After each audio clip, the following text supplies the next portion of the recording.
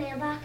It's finally summer, a time for kids to be kids. Maybe the toad needs to go back outside for a little bit. Maybe in the water. No, I think just on the ground. Just let the toad jump around a little. Summer seemed like a long way off when I first talked to Rhinelander's Leanne Viju Miranda last October. I live day by day because otherwise that prospect of, oh my gosh, I have to continue this for 8 more months is super scary and intimidating, right? She decided it would be safest to keep her kids, 4th grader Phoebe and kindergartner Luna, in remote learning this past year because of pandemic concerns.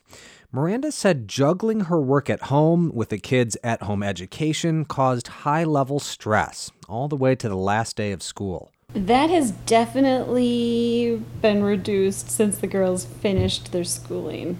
I feel a lot less stressed. Definitely when it finally all ended, it was a big celebration day. She thinks back on the past school year, on the hundreds of hours her girls spent on screens in the name of education. I don't think the guilt will ever really go away for that. I think I'll always wonder if that was still the right decision for a lot of different reasons for this past year. And I still wonder, did we do long-term damage? I don't know if we'll ever know. School days spent staring at screens, while a safer COVID option meant Phoebe and Luna were missing out on seeing other kids, seeing teachers, seeing people. It just wasn't the same, and you could tell that they were missing something and sad. And Luna, for example, hungered for that interaction. I don't know how many times she went down the stairs to check to see if the neighbor kids could talk and play, even though they weren't home. She just had some sort of hope that maybe they would be there. So she would constantly do that throughout the day. The girls eventually started going to a few hours of daycare, which helped, but still wasn't quite the same as school. You guys need your whiteboards, dry erase markers today if you have them. Shelley Watts' family faced similar issues. We first spoke as she did her own job from a Rhinelander home with 2 5th graders trying to learn remotely. Sometimes it's kind of chaos. This week, on Watts' porch on a quiet side street with the dog Riot panting nearby, we talked about how it's gone since the fall.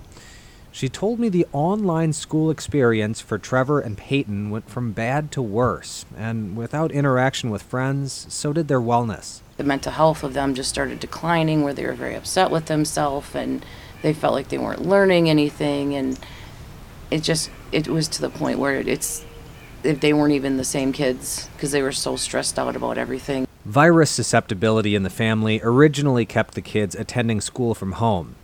But eventually, the kids' deepening mental health challenges overcame even the virus concerns. And you can tell that they're just down, that they're not their normal selves. And I'm like,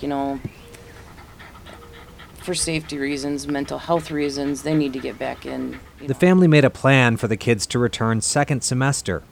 Once they found out, they started a winter countdown.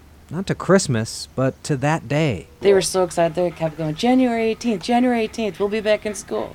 They were just super excited. Since then, Watts says, things started going well for Trevor and Peyton. They got caught up in their classes and finally saw friends again. The mental health struggles mostly lifted. Now, Watts has the luxury of retrospect. If I could have done it differently, I would have put them back in school right away. If you could have foreseen the challenges. Yeah. Don't go too far, okay? We're not. We're staying in front of the house. Well, I didn't see you in front of the house. Well, maybe on your porch. Okay. Leanne Viju Miranda plans to send her girls back to in-person classes this fall. Luna will be a 1st grader. I know that the plan is to go back to school in the fall, right? Are you looking forward to that? Yeah. Why? Because it's exciting. See my friends. Keeping the kids home over the last year was a tough decision, but Miranda feels it was ultimately the right one. But after a year of screen time, juggled schedules, and isolation, it's a decision she hopes never to have to repeat. That was a fun year. One time only, hopefully. I don't want to have to do that again. For WXPR's Employed, I'm Ben Meyer in Rhinelander. Program support comes from Grow North Regional Economic Development Corporation, a catalyst for economic prosperity in the Northwoods region of Wisconsin, operating in 8 counties and 3 tribal nations. Grow North is currently focusing on workforce cultivation, housing, Northwoods rural prosperity, and broadband solutions. More information about getting involved is online at grownorth.org.